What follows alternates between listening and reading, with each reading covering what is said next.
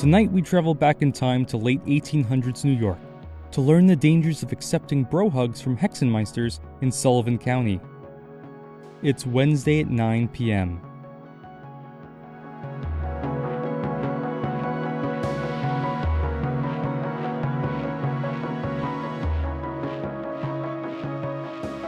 Welcome back, Nick and Aaron, and all three people listening at home. Shout out to my Uncle Joe. Any other shout outs from you guys? Shout out to Amy. Shout out to Fallon. Great. We've got what a varied audience. So this is my second episode, second story. Very excited to share with you guys today a very true story that I spent a lot of time researching. I want to start by actually talking about how I researched it. I was reading newspapers back from the 1890s when this story takes place, from the New York Times and the local paper of the area, which we'll talk about in a moment. So my previous story was, talking about a haunted restaurant and how that the historical record doesn't really line up with the legends told about it and the ghost that haunts it. This story, however, is very interesting because it was very well documented in the news at the time. It was kind of a sensational story and has really a lot of evidence. This did happen. So without further ado, let's take a 2-hour drive northwest of New York City. I thought you were going to say a 2-hour story. I was like, oh boy. No. We're really in for it here. I spent a lot of time researching this one. This would probably go on for a while, but just picture this, right? 2 hours drive north of New York City, a little west. Think of about Poughkeepsie. Follow Route 52 west, and sooner or later you'll end up in this little hamlet of Canosa Lake in Sullivan County, which is in the Catskill regions of New York. So what do you guys think about when I say Catskills, New York? What comes to mind? What pictures, what images, any ideas? Downstate. That's a controversial opinion. What about you, Nick? Mountains and haunted objects. That's all, depending on who you ask, those are all pretty accurate. So for me, of course, the Catskills are very important. That's been my family's vacation place for 2 decades. Palachi's. Up until very recently. Yes, shout out to Palachi's. It was really the vacation place of the Northeast, especially New York. It was certainly a vacation place. It is. It's a very beautiful, rustic, scenic region. The entire area, the entire land there along the Hudson River and even on the east and west has thrived off tourism for centuries, right? And the story that we're talking about, particularly in Sullivan County, is actually, to kind of put it in perspective, it's right where Woodstock was held back in the day. No. In fact, the location of Woodstock, the concert, the event, was like a 15-minute drive from where the story takes place. Go? Yeah, let's go. Back in time, you mean? Travel back? Yeah. Actually, funny enough, Sarah and I are visiting Bethel, New York, where Woodstock was held, for a Zac Brown Band concert. And we're going to visit the location of the story when we do that visit, because it's so close. So I'm going to visit here. For a second, I thought you were going to say something about, there's time travel in this story. And I was like, oh. Yeah, you had me going. No, unfortunately, this is very grounded in history. It's a very sad tale. Aww. So Sullivan County historically has had a very strong immigrant presence, especially German, Irish, and Italian. And that continues pretty much to this day. And this story takes place when there was a large influx of immigrants, especially German immigrants, to the area back in the 1890s, which was a very interesting time for the U.S. This is when really the national American identity was forming, railroads were popping up, mass-produced media, newspapers, magazines were spreading across the country. They were increasingly popular. And so in this little tiny hamlet, which is that just means really, really tiny town, like very small amounts of people living here, in Canosa Lake, which is named after the lake, Canosa Lake. Fair enough. There's a beautiful, historic stone arch bridge.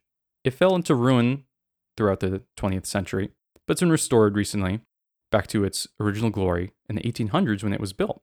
This beautiful stone bridge gets a lot of traffic every January, especially at night, end of January. Many travelers flock to the bridge in memorial of the bizarre murder that took place there over 130 years ago.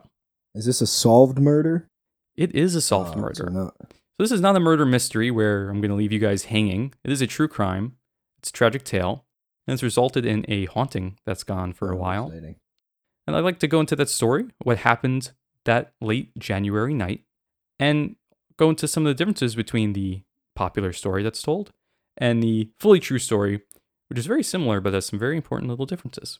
So sit back and relax and imagine it's the 19th day of January back in 1892. My favorite day. Very rural area, right? Think farmers, farming land, very spread out. It's close to home. There you go, Aaron. It's very familiar with you. So there we are. It's late January night. A certain George Markert is having a drink or two with the Of boys course. at the Halfway House, which is just a respectable roadside inn at the time, which is on the road from Jeffersonville to Callicoon. And this is about a quarter of a mile from the bridge that we just mentioned, the Stone Arch Bridge. He was eating supper there after having left his wife, Catherine, and his grandson, John, at their home. And their home was just 125 yards upstream of the bridge, which is that like a football field? A little bit more than a football field? 5 yards more than a football field. Yeah.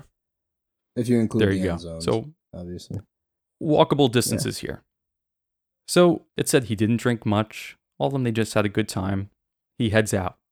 And unfortunately, that's the last time that any of his neighbors and friends and family saw him alive. So in preparing the story, I mapped out, I think, the locations of where he lived and where this Halfway House Inn would have been. Oh, nice. I made a Google map, which I'm going to share with you guys in the Discord. Sick. And I'll put this in the show notes so you can follow along if you want. You can open it up if you need to. And you can see Oh. we've got the Stone Arch Bridge in yellow. Mhm. We've got the Markert home in blue, a little north of it. And this is all along Callicoon Creek. And a little southwest, we have the Halfway House. So this late January night, around 11 o'clock, George is leaving the Halfway House, trekking the short trek to home. He's going to cross over the bridge. And by all accounts, this George was a very industrious and inoffensive man, a German immigrant. He had traveled to America 30 years ago, very poor at the time, but he worked up his way to purchasing a farm. And accounts differ on how successful he was. The New York Times said that he was pretty wealthy and, profitable. But the local newspapers described him as just a poor farm laborer, which I think is more reputable. So we'll go with that. And something important to note about George is that he was twice married.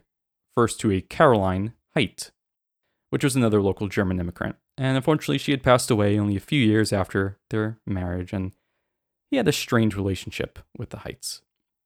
And so, like I said, he was currently married to the beautiful Catherine.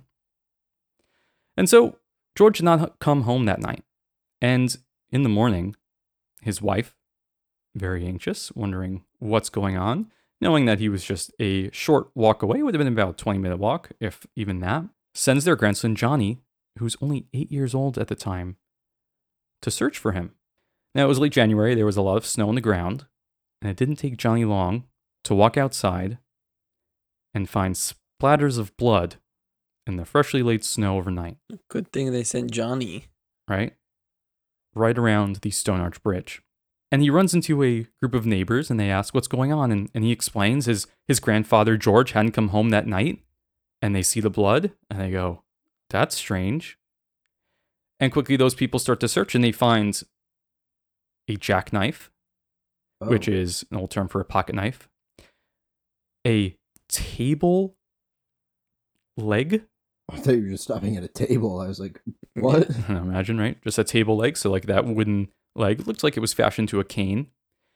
An old hat that Johnny knew belonged to his grandfather George. So Johnny freaks out. The neighbors send him home. He runs home. And this is just a 3-minute walk to his home. He runs to his mom and he screams, "Pa's murdered and thrown over the bridge." That's what he assumes. And Catherine immediately sends for the innkeeper of the Halfway House, gets together a big group of neighbors, and they begin the search for George. And it's pretty quick before they find tracks up the bridge, blood splatters, tracks of blood, as if it kind of gruesome. It looked as if bloody hands of someone were dragged up the bridge. There's blood clots on the center of the bridge on the stone side. And it's very clear that something heavy was dragged up there and tossed over into the freezing cold waters of Calicoon Creek below.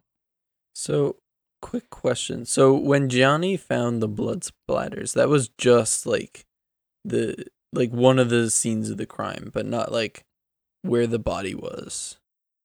Yeah, so it's made pretty clear that there was a really drawn out and violent struggle here. It wasn't just a one and done out of nowhere. The blood that Johnny saw was some distance away from the bridge. The tracks of blood were up along the bridge. The clothes, the hat, the jackknife, the table leg, which was used as a cane, which was splintered, was spread around the area. So this wasn't something that just happened in a small little part and whatever. It looked like it was a long, violent struggle. Presumably George, right, fought long and hard for his life. Maybe even fought back semi-successfully. Obviously, he lost in the end and was thrown over. There was no evidence of any body in the immediate area. There's no evidence of, any attacker in the immediate vicinity, no other bodies. It was a mystery as to what happened. So, yeah, there was a lot of kind of scattered evidence here. And George was a very respected farmer in the area. Basically, the entire community searches and spends 3 whole days dredging along the banks of Calicoon Creek before they find the poor body of George Markert about a mile downstream. Now, a few interesting things, especially with the number 3. Now, you guys might not remember, but like a week or two ago, I told you guys to remember the number 3. Yep. The number 3 comes up a lot in this story. Maybe we'll talk about why. So, the Stone Arch Bridge is a beautiful bridge that has 3 big arches. And I'm going to send a picture of it. And I'll cut out this pause so you can see. Let's get this nice picture. Check out this link in the Discord/show notes. It's a beautiful bridge. Got it. So we've got 3 arches. We've got the searchers dredging and searching for 3 days. And interestingly, the place where they found George's body, they had previously searched and passed and not seen anything 3 times before. So, Nick, does that remind you of anything? So missing 411. Yeah, missing 411. Aaron, have you heard anything about the missing 411 phenomenon? No, I have not. So, missing 411, that's the label assigned to cases, very bizarre cases of missing people. Usually people that go missing in the woods, that disappear without a sight. A very common theme. People are returned or people are found after incredibly long searches. Sometimes they're found in places that searchers have searched many, many, many times before. Like they are found in very obvious places that are very confusingly, have not been found, even though they've been searched many places. So that was an interesting connection there that reminded me of that. The connection with missing 401 only goes that far because we do know what happened. Because we do find George Markert's body covered in slush ice with the tail of his heavy, heavy overcoat. Remember, this is late freezing cold January. The tail of his heavy overcoat drawn back over his head and face. And remember that little detail. Heavy overcoat drawn over his head and face when he's found. So they find this poor man's body after 3 days. They call the officers of the law, as it was said in the newspaper. They make their investigation. They perform an autopsy. And the autopsy reveals gruesome details. The original report states that there are stab wounds covering his body, potentially around his neck. His skull had been fractured by several heavy blows by a club, presumably that cane that belonged to him, that was splintered in the ground near the bridge. And not only that, but on top of all that, no less than 5 bullet wounds were found in his head and back. Bullet wounds. So this poor man, between the 15, 20-minute walk between the halfway house and his home past the bridge, is stabbed, bludgeoned, shot, and then tossed into the Calicoon Creek. Wait. Let's take a couple steps back. You said that he was like a football field's length away from the halfway house earlier. Or was that the bridge? His home is about a football's field length away from the bridge. The bridge. Okay, but still, he was Yeah. still like killed there. If he has gunshot wounds, So it was actually very close to you would home. easily hear gunshot wounds from 100 yards away. Yeah, so this is an interesting detail. The wife at the time mentions that maybe she heard some noises at night, but she didn't hear any gunshots. Like you would know, especially back then. Like people are more familiar probably with the sound because you know hunting was very prevalent for most people. Still, people didn't go. Urbanization was kind of on the rise, but not everywhere. People would know what a gun sounds like pretty easily. So it's like you feel like you'd hear something if there were 5 bullet wounds. Like I don't think were there suppressors back then? Probably not. But maybe she just discounted it. Maybe she discounted it as like, oh, it's probably just a hunter and didn't think of anything. I mean, I don't know about hunting laws back then, but I feel like hunting in the winter might not be. I don't know when like seasons end. You know what we're gonna have to do? We're gonna have to recreate the scene. We're gonna have to go in the wait for some late January deep snow, heavy snowfall. Walk about a football field's length away from each other. Shoot at you. Shoot at you. Shoot Aaron. Oh, okay. Shoot Aaron, and I'll let you guys know from a football field's length away if I hear it or not. All right. Perfect. Okay. But that's an interesting point. No one claims to have heard that in the middle of the night. Very odd. So here we have this. Now, thankfully, the story doesn't end here because, if it did, it would just be a tragic, random murder, it seems. I mean, who would want to kill George Markert? Well, as you see, this unlike other legends, this one has a paper trail. It's been very well documented.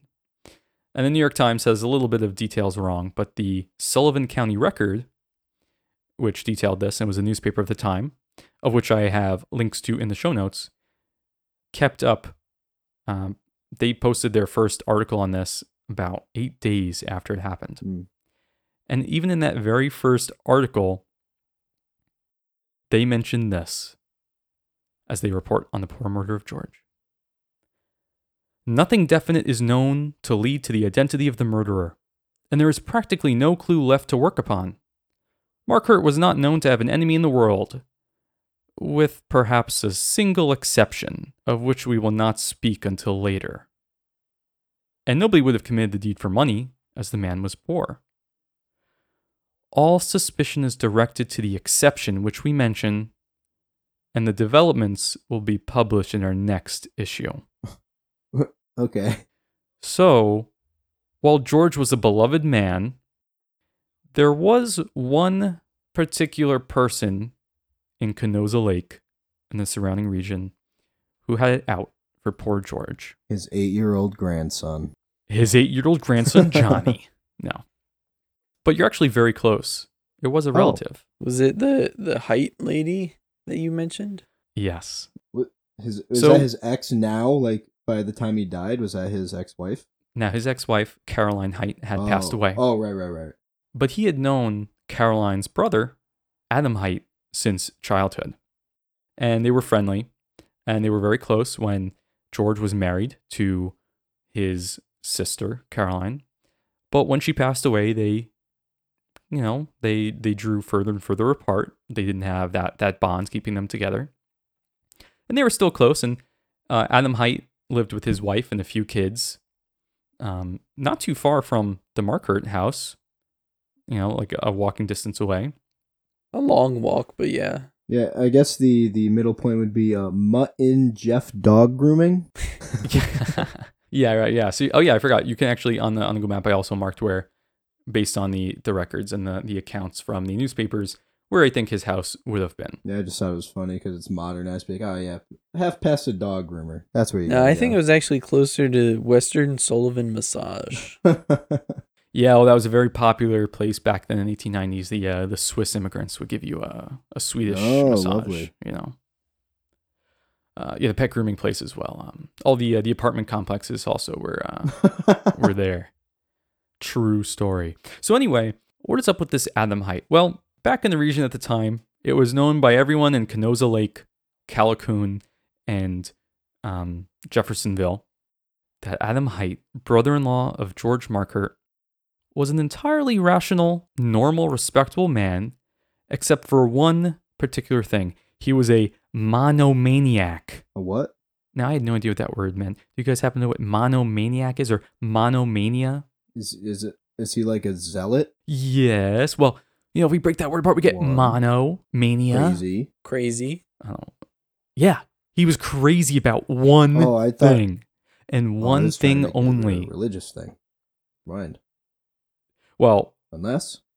kind of, because while these two were Roman Catholics, I assume many of the German immigrants at the Thank time goodness. were. Amen.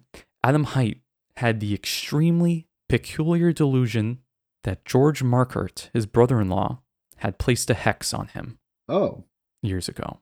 Of course. Ah. I thought you were going to say something with like the divorce or something. That'd make too much sense. Oh, okay. So whenever you hear this story now, this ghost story, and Adam Haight plays a very important role in this, though not the role you might think. The accounts of the story nowadays always paint Adam as a backward, superstitious idiot. I mean, the New York Times back in the 1890s covering this story called him, very choice words, a total, ignoramus. And he even said that his family were complete You're telling idiots, me and they all shared his the New idiocy. York Times exaggerated something so people would read it? No way. Even back then. Exactly. Yeah, well, this was capitalized on. Because you see, when the story unfolds, the idea is, it's 1892. It's a modern time, right? An industrial time. We've moved past old superstitions. And yet here in Sullivan County, slightly upstate New York, we've got this bizarre delusion of a man about his brother-in-law. But I looked into this, and Adam Haight was not a dumb, superstitious idiot. Well, he was superstitious, but he was not an idiot. He was not a fool. His family was not stupid. One of his sons was even the local school teacher. And Adam Haight, he was a German immigrant. He was born around 1850. About the time of the story, he's about 42. George Markert, at the time of his death, was about 60, 62, 63. And Adam Haight was supposedly more well-to-do than George. He was considered a good man despite being maybe a little greedy. So the story that comes out from this is that Markert and Haight had been very good friends until about a year before the story takes place. Around that time, according to Adam, his life starts to fall apart. He starts developing terrible pain in pretty much every part of his body. His skin would feel on fire. He'd feel like he was being scratched and crawled. Ants crawling all over him. He'd be unable to get out of bed. He'd pass out in the middle of the day. He'd just fall down. His joints would freeze up. He'd turn pale. He'd turn green. He would have terrible digestive issues. He wouldn't be able to eat without throwing things up. Just complete, utter sickness. And he became convinced more and more that it was the result of his brother-in-law placing a curse on him. So that reference to the suspicion of the newspaper was on Adam Haight. As soon as George Markert was found to be dead, everyone assumed the Haight's were at fault. In fact, they quickly, when they found George's body, they went to the Haight home and they found terrible, terrible attempts at covering up the murder. They found the weapon. They found the pistol that was used, that was shot. They found bloody clothes. They found the son of Adam, Joseph Haight, the oldest son, covered in scratches and blood. They found different belongings of George's hiding, covered up, hidden in their property. And so, of course, they're quickly brought to trial. Adam Haight, his son Joseph, and his other son John. And the entire story comes out. Adam Haight claims that a few years ago, George patted him 3 times on the shoulder one day and said, "You are a good brother-in-law, a good brother-in-law, a right good brother-in-law." And quote him, "From that time on, I was ailing more or less all the time. I didn't know, and no doctor could tell me what ailed me. Medicine done me no good." And so from this point on, every time Haight became ill, he would claim that it was because of George visiting him and watching him and tugging his beard. So imagine this, right? 2 family friends that were close. A totally rational man going crazy over his brother-in-law, looking at him and tugging his beard. So Adam was in and out of hospitals. He saw many, many doctors. Medicine rarely worked, and if it ever helped, it was for a very short time. He started developing migraines. He would get aches and pains in his stomach, exhaustion, nausea, liver problems, you name it, nothing could be helped. Eventually, he was so exhausted by this that he started searching around the area of New York and even some in Pennsylvania for someone who could help him relieve his pain. Around this time, he wasn't thinking too much that it was, at the start, that it was, some sort of hex. But he found a woman and a few others in New York City who claimed that he had no sickness. He had just been vexed by a Hexenmeister, which is the German word for sorcerer. So this poor, poor man, not an idiot, just a man suffering with insane, poor health, was pushed to the brink of insanity and was convinced by people that he had been vexed. And as long as George Markert refused to lift the curse or was alive, Adam would suffer. I guess we'll know if it worked if the ailments go away, right? Right, guys? Yeah, well, there's no happy ending to this story. Of course not. As Adam got further and further into his monomania, he became convinced that it was George. It got to the point where he would start harassing George, just like out of nowhere. He would go to him and demand that George lift the curse from him. And George, this poor farm, would be like, dude, what are you talking about? That's not a thing. That doesn't exist. I didn't curse you. I can't lift a curse. I never placed a curse on you. And over time, Adam became more and more aggressive, more and more convinced that all of his problems, all of his ill health was due to his brother-in-law. And it was said that no one else in his family besides his oldest son, Joseph, believed him. His wife didn't believe him. His wife knew he was sick and watched him suffer, but she didn't believe in this superstition. His other sons and daughters didn't believe it. He said that Joseph was his only friend, the only friend he had. He was the only one who believed him.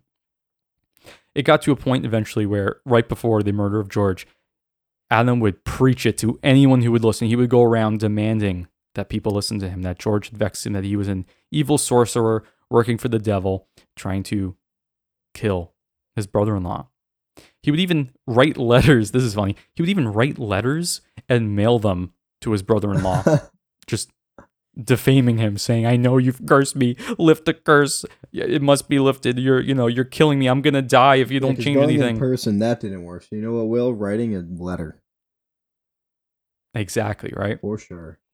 Eventually, he said on trial for this that he was once told that if he had a hat, a shirt, or clothing from George, his evil Hexenmeister, he would be able to take away the power from George, and he would be able to reverse the spell.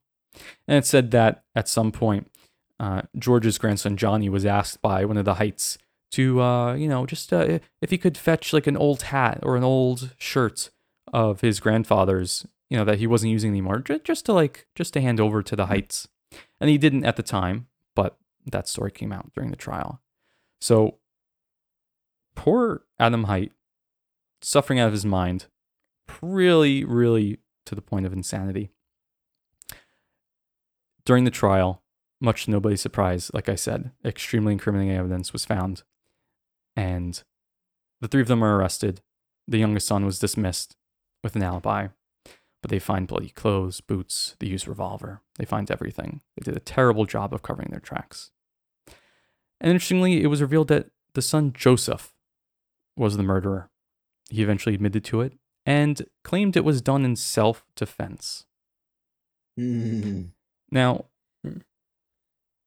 all the modern tellings of this story, even the plaque on the bridge to this day, is wrong in the date. It says 1882. It's off by 10 years. It was 1892. And it claims that Adam and Joseph attacked and killed George. But that's not true. It was his son Joseph alone. Whether he was acting on his father's orders that late January night or doing it on his own to protect his father and try to regain his father's health, we'll never know. But Joseph admitted to the murder on self-defense, which, pretty ridiculous. And because this this trial was, was based on this superstition of a German idea of a Hexenmeister. This is what made it very sensational in the New York Times. This is why they ran multiple, at least 4 or 5 stories on it over the years. It was painted as a very bizarre case of superstition amidst a modernizing world. And it was painted as a pretty ridiculous throwback to like medieval era ridiculousness. Now, if that was the entire story, it would just be tragic. It'd be interesting. It'd be bizarre that this happened. But there are a lot of interesting lower layers to this story that we can run through here. So why was this done right on the bridge? Why did Joseph wait till then? Can you think of any reason why, like, the proximity to the bridge and to the Callicoon Creek would have played a role here? And remember, Joseph is someone that believes that his uncle is a evil sorcerer with dark magic powers. 3 arches. Ooh. You gotta kill the sorcerer at a place of 3. I was thinking something like way back in the day, didn't they used to like drown witches? Oh, awesome. Be like, oh, you can float. Like, I know witches and sorcerers not quite the same, but very similar. It's probably related to that. That angle I didn't think of. And Nick, you're also on the right idea, though, for a different point.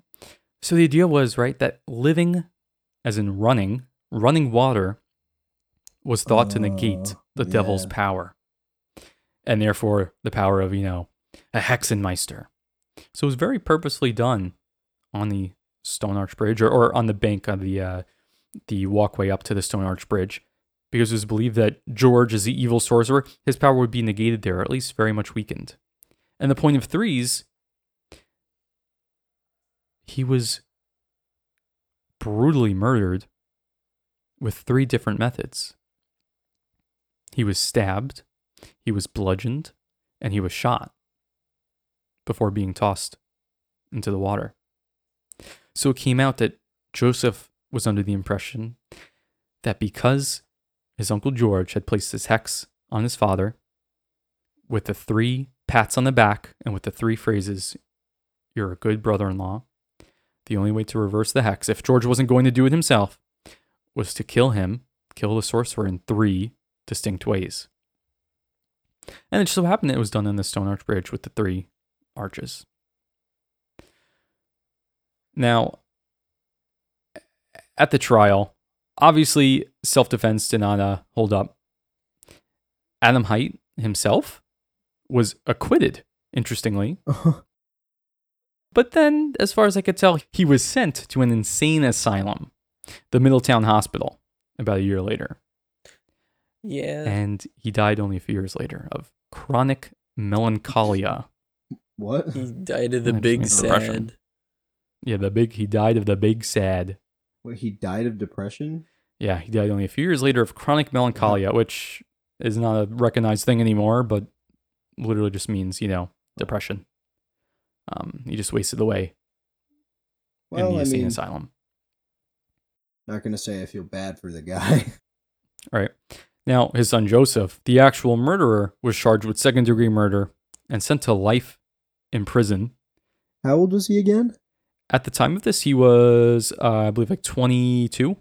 Oh, I thought it was like I know it was his eldest son, but I don't know why. If I just misheard you, I thought he was like 16 or 17 or something. Yeah, he was pretty young. He was around. He was younger than us. Barely, if I remember correctly. But yeah. Yeah. So he's sent to the local prison, Dannemora. Though interestingly, he only served 15 years before being released, and he lived the rest of his life in peace. When did he die? He died a peaceful death, as far as I'm aware. No, when? I'm not sure actually. I didn't see when he died. I guess later than 15 years. Yeah, no, he lived an entire rest of his life in peace. Probably out of the suggestion or suggestibility of his father filling his head with superstitious ideas. Yeah. But life continued on in the hamlet of Canosa Lake and the towns of Jeffersonville and Callicoon. And this case was remembered and reported on for years as just a bizarre hex murder, one of the few that have happened in New York, in the area More? back during those centuries. Supposedly there are a few Huh. more. That's what's always said, though I can't really find evidence of other ones. But this is definitely one that did happen, and it's definitely the most well-known one. And the reason I bring this story up, of course, is because it's said that nowadays this Stone Arch Bridge, because of this murder, is very much haunted. Perfect. Just a few years ago, the Sullivan County Paranormal Society, which sounds so fun, Nice. like, why don't we have a Rensselaer County Historical Society or something, right? That'd be fun. Would you guys join that? Would you be too scared? Well, it depends on I one, mean, what I they guess do, and two, who's already in it. I don't need Adam Height to be a part of the paranormal group. You know what I'm saying? Yeah, I mean, if they're like performing like seances and like Ouija boards and all that stuff, I don't Get me know. out. But yeah, That's very fair. Yeah. It's probably a very interesting group of people, right? Like, what sort of people are drawn to joining local paranormal societies and doing ghost hunts? our listeners like- at home. Our listeners at home. I would do that. I think we would do that for fun. But of course, you're going to be with people who are Well, we'd not start doing our it for own fun. group. We don't need to. That's true. We'd, a rival group, like a rival gang, a ghost hunting gang that like tries to get the scoop on the ghosts Oh. before they do. That'd be great. That'd be great. Yeah. Except for the fact that we've researched now like 2 stories prior to the 1900s. Don't worry about it. I think we'll get a jump on that case. Looks like we have to make our own. That's a good point. Yeah. We just make up our own because that seems to spawn ghosts if the Country House Yeah, restaurant fair is any enough. indication. But there's a little element of that too in this story because many years later, and this is in 2015 and even a few years before that, this Paranormal Society, which I will send a link to their blog post about Perfect. this, did an investigation here on the anniversary night of the murder, 1 year. They've got a dumb logo. I'm sorry. Yeah, it's not the most developed website. It is a Wix website. Maybe I got to offer my services to perfect. them, clean up a bit. But they claim that many of their members have visited the bridge, which is now, by the way, a beautiful public park. It's like a small park, protected land. There's a very nice restaurant, an inn. I believe it's called the Stone Arch Inn, or I think it recently might have changed names, right on the property nearby. People go there and have picnics and spend time there. It's a very beautiful, scenic little area. And not many people know what happened there unless they read the tiny little plaque on the bridge, which doesn't even have the details right. But anyway, so some of the members of the society have gone and visited this park in the summertime, and they noted that when they did this visit on the anniversary, on the cold January night, it was a much, much different feeling. And they even explain as they pull up the winding driveway to the parking area there, they have a couple of sensitive members in their society, of course, that they bring along. And they were struck with intense feelings of bittersweet sorrow and anxiety. And so they made their way down the ice and snow to the bridge. It's not a bridge that's used anymore for it's not used as a road. You can't drive over it. It's just a walking bridge now. And as they got closer and closer, the feelings of the sensitive people in the the Paranormal Society were so intense. They were able to kind of walk forward, feel it grow intensely, take a step back, feel it drop off. Walk forward, walk back. They were able to kind of draw a distinct line in the snow that once they passed that line, they felt it the strongest. And they had a few different sensitive members separately confirm that kind of cutoff, which I think is bizarre. What do you guys think of that? And does that remind you of any other stories you've heard? I can think of one thing, but what do you guys With think? the sensitives drawing a line. Yeah, like literally like almost like it strikes me like a field that has a boundary, okay. right? You didn't. And once you Yes, step yes, into yes. that area, it's like, whoa, then you feel the emotions, but you take a one step back, and all of a sudden Yeah, it's not there. As soon as you That's said bizarre. it, I was like, Mr. Keel. Yeah. In So the TNT area. yeah, for Aaron, you might not know that reference, do you? John Keel? Is this with the book that we read, or Yep. no? Is this something different? Yes, the Mothman prophecies. Yes. So this comes up sometimes. It's come up in the story of Mothman. It's come up in the story of how could I forget? What's the name of the ranch? Nick, help me out. Skinwalker Ranch. Skinwalker Ranch. Thank you. Where there are like fields of something that when people that are investigating this step into it, they are overcome with emotion, but they can step out. They can kind of trace the boundary of this, which I find so bizarre. What is that? I will say though, in like some of those, they're not always like, the quote, like sensitive people. That's true. Yeah, even those stories Like aren't John even. Keel, I don't think John Keel described himself as I don't that, think so, but no. he said in the book that he would like he stepped in the area, felt like dread and all the common feelings when there's something weird, and then he stepped down and like, oh, I feel fine now. That's a good point. Yeah, that's a good point. Maybe it was So even it's like- stronger there. Yeah, maybe. But I mean, lots of stuff in Mothman. Could be another episode. yeah, it's a for very another time. very common kind of paranormal experience people have where they can kind of sense the boundaries of it, which I just don't understand. What does that mean? What does that imply? That's just bizarre. But this invisible line that they're able to kind of just feel their way to is where they claim a lot of their team got most of their activity. Because as they're there, 2 of their members claim to see an apparition of a person. They even call back to what they call their base camp on their walkie-talkie, which I assume to be like the person hanging out in the van. So you. Yes, me and Phasmophobia. To make sure that there isn't actually someone there. And they both saw the same exact apparition, a tan or beige, featureless silhouette. And the only way that they could really describe the apparition, the color of it, was that of freshly tanned leather. Now, this struck me, this description of a featureless silhouette with kind of leather, like tan, beige.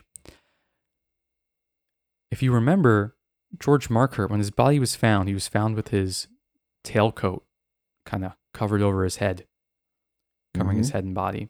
So I wondered, like, is there a connection there? Is that the apparition of George? And is he still wandering the area in the state that he was murdered and or that his body was found? That's pretty tragic. That sucks. But pretty spooky. And many, many people have claimed to see this apparition of George, presumably George, right? On the bridge at night or in the area if they visit there. They saw this apparition multiple times. Once seeing it come down the nearby hill, and another time seeing it duck behind a tree just a few minutes before the sighting on the hill. And that reminds me of Nick's story in the cemetery, seeing something poke out from a gravestone, right? Oh, yeah. It's creepy. And of course, they had a lot of technical issues at the bridge. Whenever they crossed that invisible line, their walkie-talkies would go haywire. They would keep making calls back to base camp, so they keep activating without being touched. And they believe, they got a lot of prank calls from George during their investigation. They claim even that many times they would ask, George, are you here? Something along those lines, and that's when their walkie-talkies would freak out. But interestingly, they also had EMF detectors, and they would get spikes on the bridge, of course. They also experienced temperature changes, having the temperature drop by 5 to 10 degrees in a matter of seconds before going back to like a steady, 34 degrees Fahrenheit. And they even used a spirit box. And this is the most interesting thing. It's such a tiny detail, but confuses me so much. So they had one of their sensitive members with a spirit box stand along that invisible line that they felt. And they stood there recording questions and the box's responses, if any. Right, and just to recall a spirit box, it's just going through different frequencies, assuming that the white noise that's generated, the spirit can kind of, nudge it, channel that into words. they claim as they were doing the spirit box, they got various words coming through. And the most clear one, so the most clear EVP that they caught is in response to a member asking, "Do you know who killed you?" And they pause, and another member says, and they sympathize, and they say, "We're sorry that bad things happened to you." And they claim immediately after saying this, the spirit box, as clear as day, Adam. And they claim that they've sent in this EVP and gotten it reviewed by some expert, and they say, it's definitely. And interestingly, they have a video of this with a recording of it. Do you know who killed you?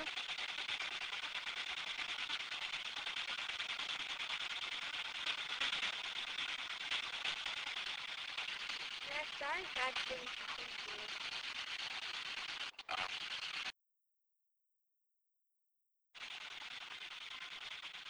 Do you know who killed you?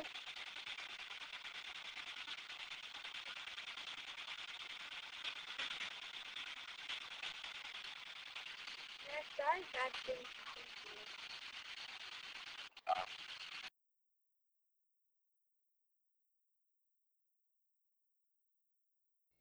I will say also on their website, they They're say undergoing Adam technical Height issues.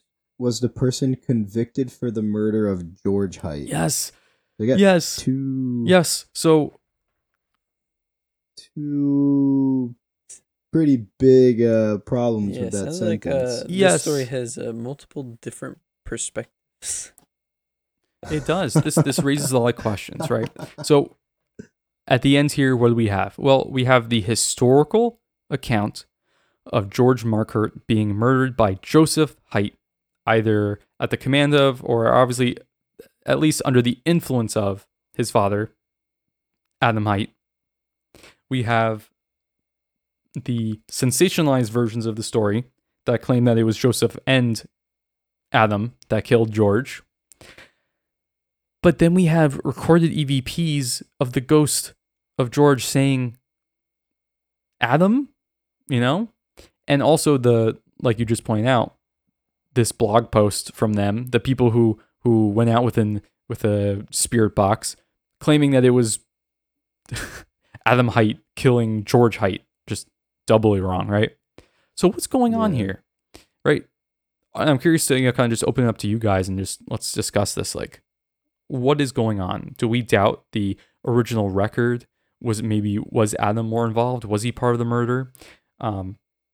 Because why would the spirit say Adam? Now, is it, so many different things here. What do you guys think? I've got a theory.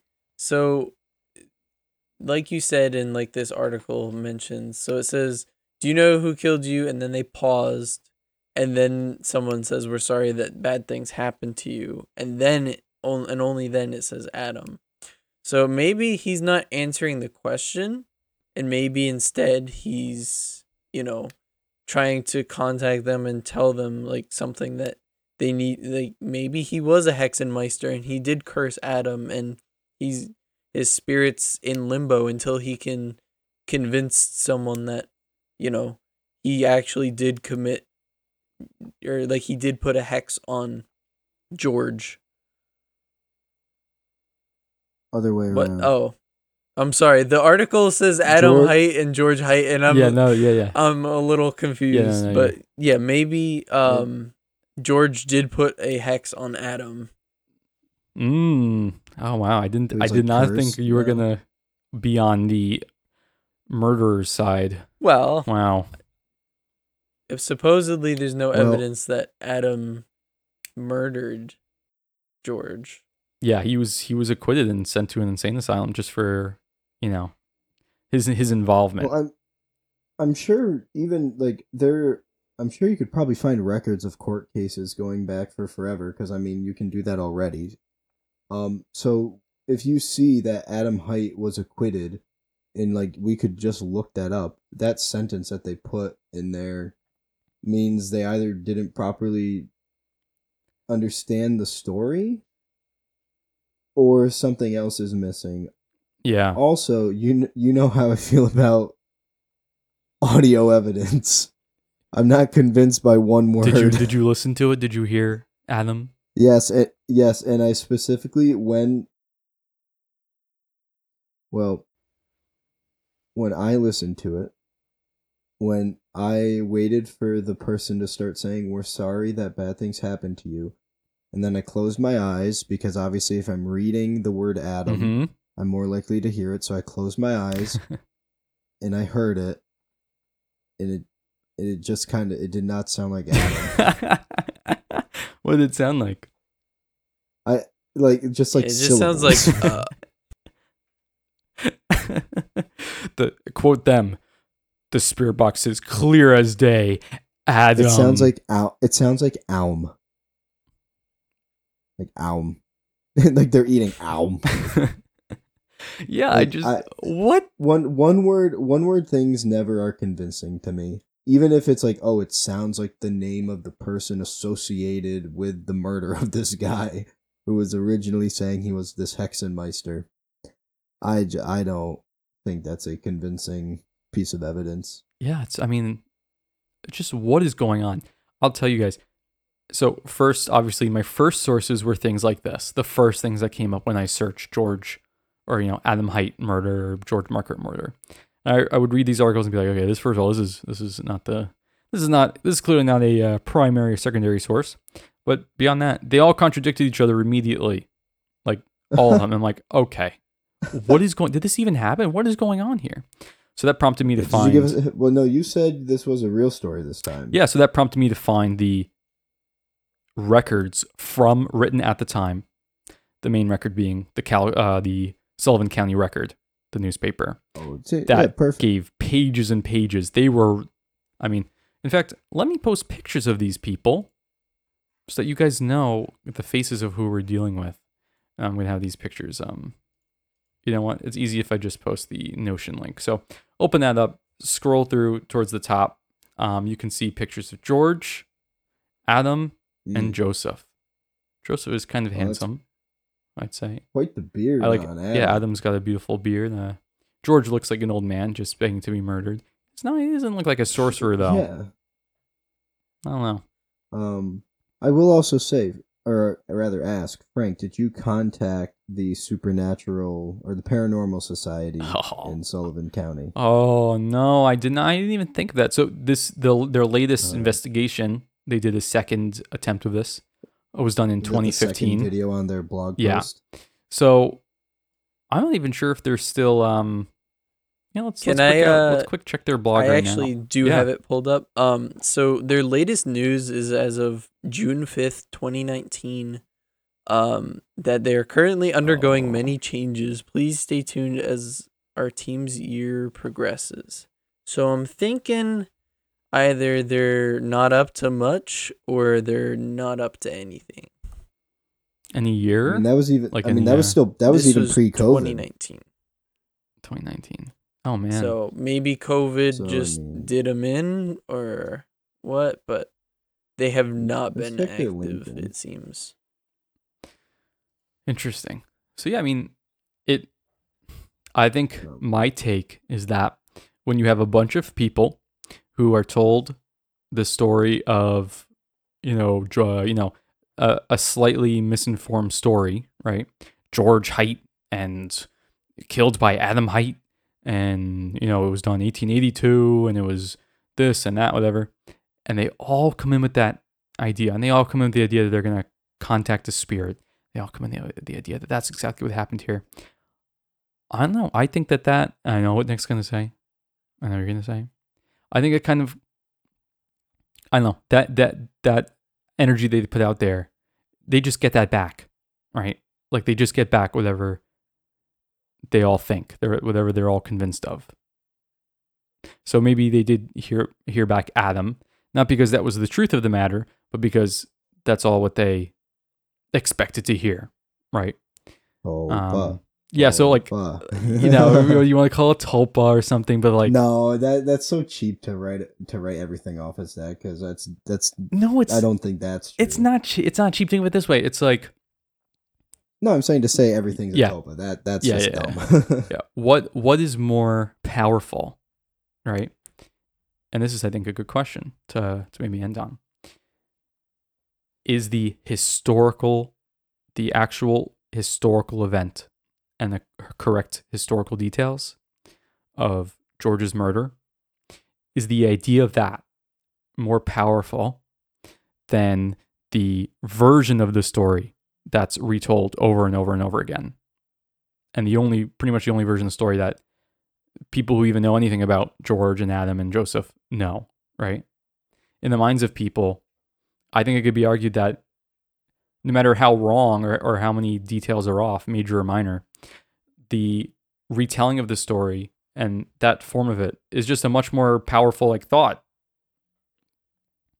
or just like it exists somewhere in some level of reality. That's just a more powerful idea than the actual historical happenings. And so when people maybe seek things out and evidence of things, I think they're going to get more feedback from the idea of what everyone thinks happened than maybe what actually happened. Because is anyone really reading the Sullivan County Record for what happened to poor old George? Are they really finding out that they're just assuming that Adam Hite was a buffoon, a superstitious buffoon, and they're not looking into the details? So I think there's... I guess no one else except you. Yeah, except me, I guess. I paid for the New York Times to access their records too back in the 1890s. I better make more. I gotta find more stories from them now. I don't know if you want that. Yeah, right. It's pretty cheap for the first year. I recommend it. Use my promo code W9PM now. That'd be cool. New York Times, if you're listening, feel free to sponsor us. Yeah, I just want to say it's great that we have readable PDF scans of newspapers from New York from 1892. That's pretty awesome. Yeah, it's true. I can't deny that one. So yeah, that's what I think. I think which I think is a really interesting concept if that's true. That would mean that stories have a weight to them. Stories have more power than facts. Yeah, stories might have in some scenarios more power than facts, especially if it's the version of a story that everyone thinks and everyone puts energy into and puts thought into. When you think about it, stories are ideas, and yeah, ideas have power. Ideas have power, whether they're based in reality or history or not. So I want to set the record straight. It wasn't Adam. It was Joseph. George probably was not a Hexenmeister.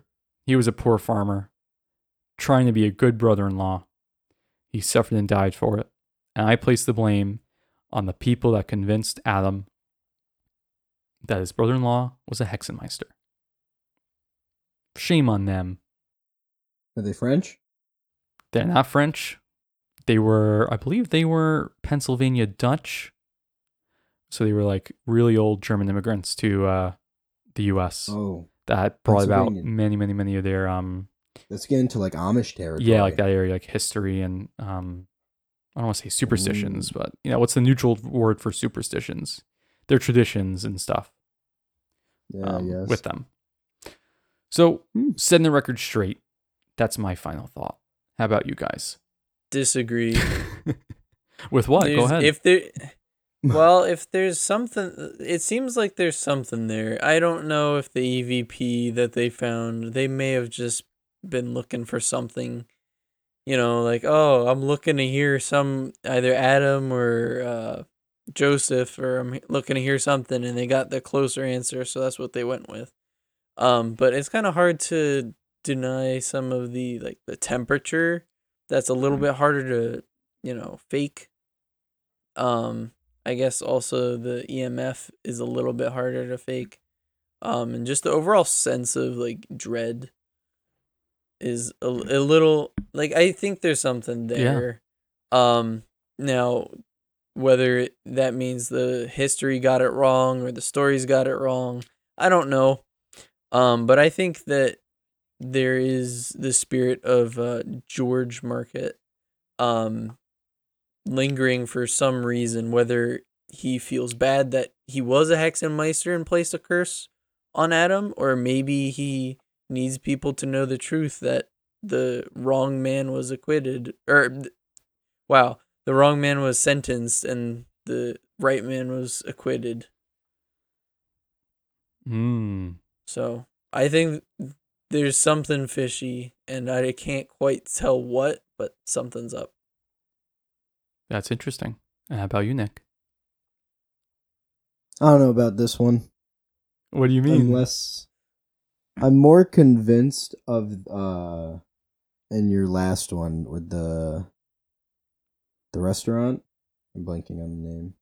The country house restaurant? What do you mean? What are you not convinced by here? You don't believe that this happened? You don't believe that there is the ghost that haunts or that? You had many more like accounts of things being there. Or like something being there, whether it was Annette Williamson or whatever. This one, the story, like the anecdotes aren't really there in terms of. So what do you think? Do you believe it is not haunted at all, but this story did happen, or what do you? That's more where I'm leaning towards. Yeah, I mean, again, with a lot of ghost stories, it's mainly anecdotal. And those stories get passed through and whatever, but it doesn't feel like there's a lot of anecdotal evidence at this bridge from what you've described. Like at a restaurant, it's really easy because there are employees there all the time. There are people there all the time working. All the witnesses. But this is a park, and people go there. It shouldn't just be on the anniversary of a murder. I know that that's very kind of cliche, like on the 50th anniversary of this murder, whatever. But there's no reason, to me at least, why people wouldn't experience anything in the summertime either. And it doesn't seem like there are any anecdotes from there, at least from what you described. Yeah, not really. Things aren't really seen during the day. No, it's really at night. And I'm not even saying during the day. You can be at a park at nighttime. It's still New York in the wintertime.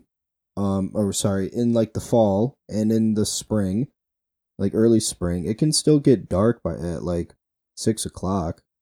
People could still be at the park. True. No, that's very true. So it's like there's just a real lack of like other stories. Do you think the of people. Paranormal Society experienced anything?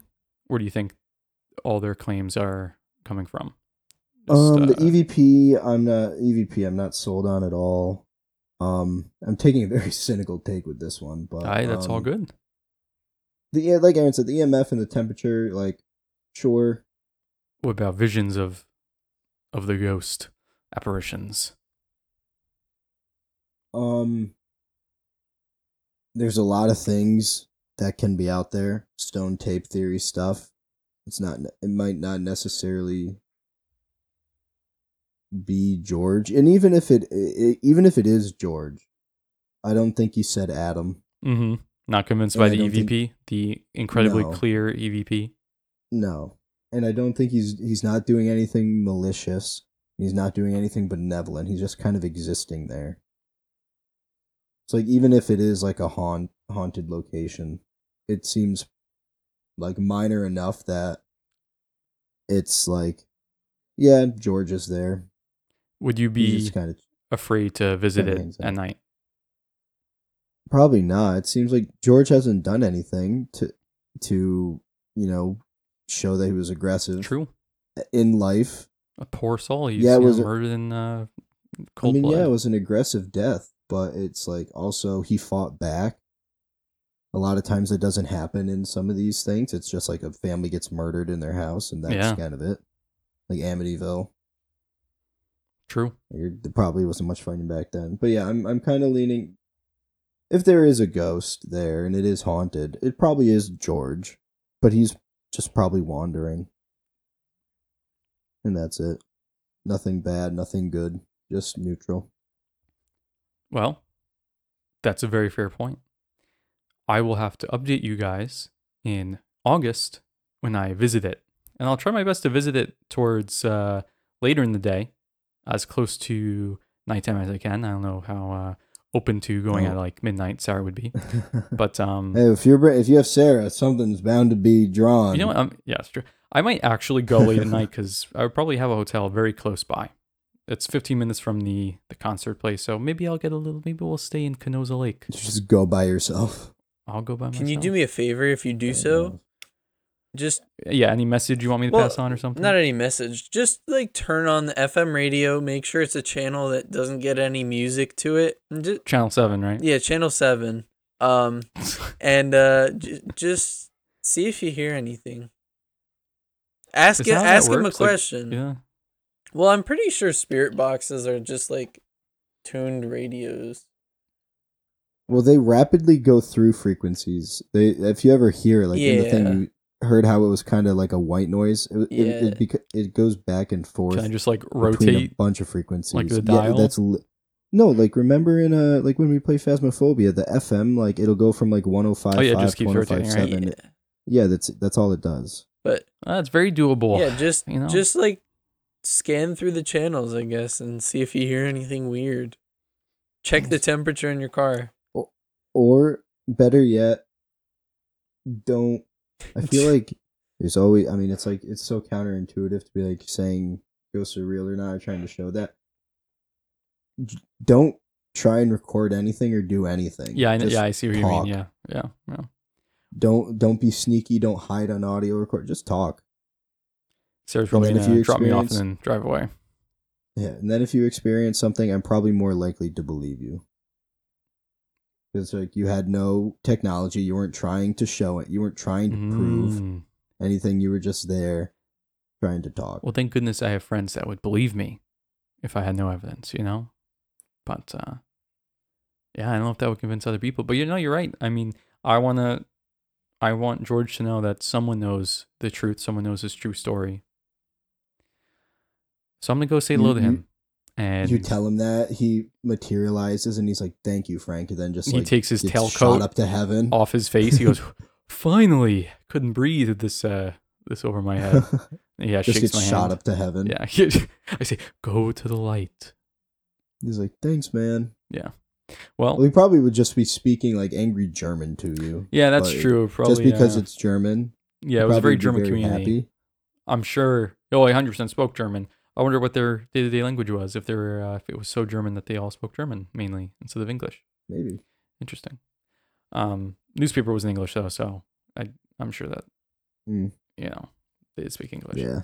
But yeah, so that is the tale of the murder of George Markert. May his soul rest in peace.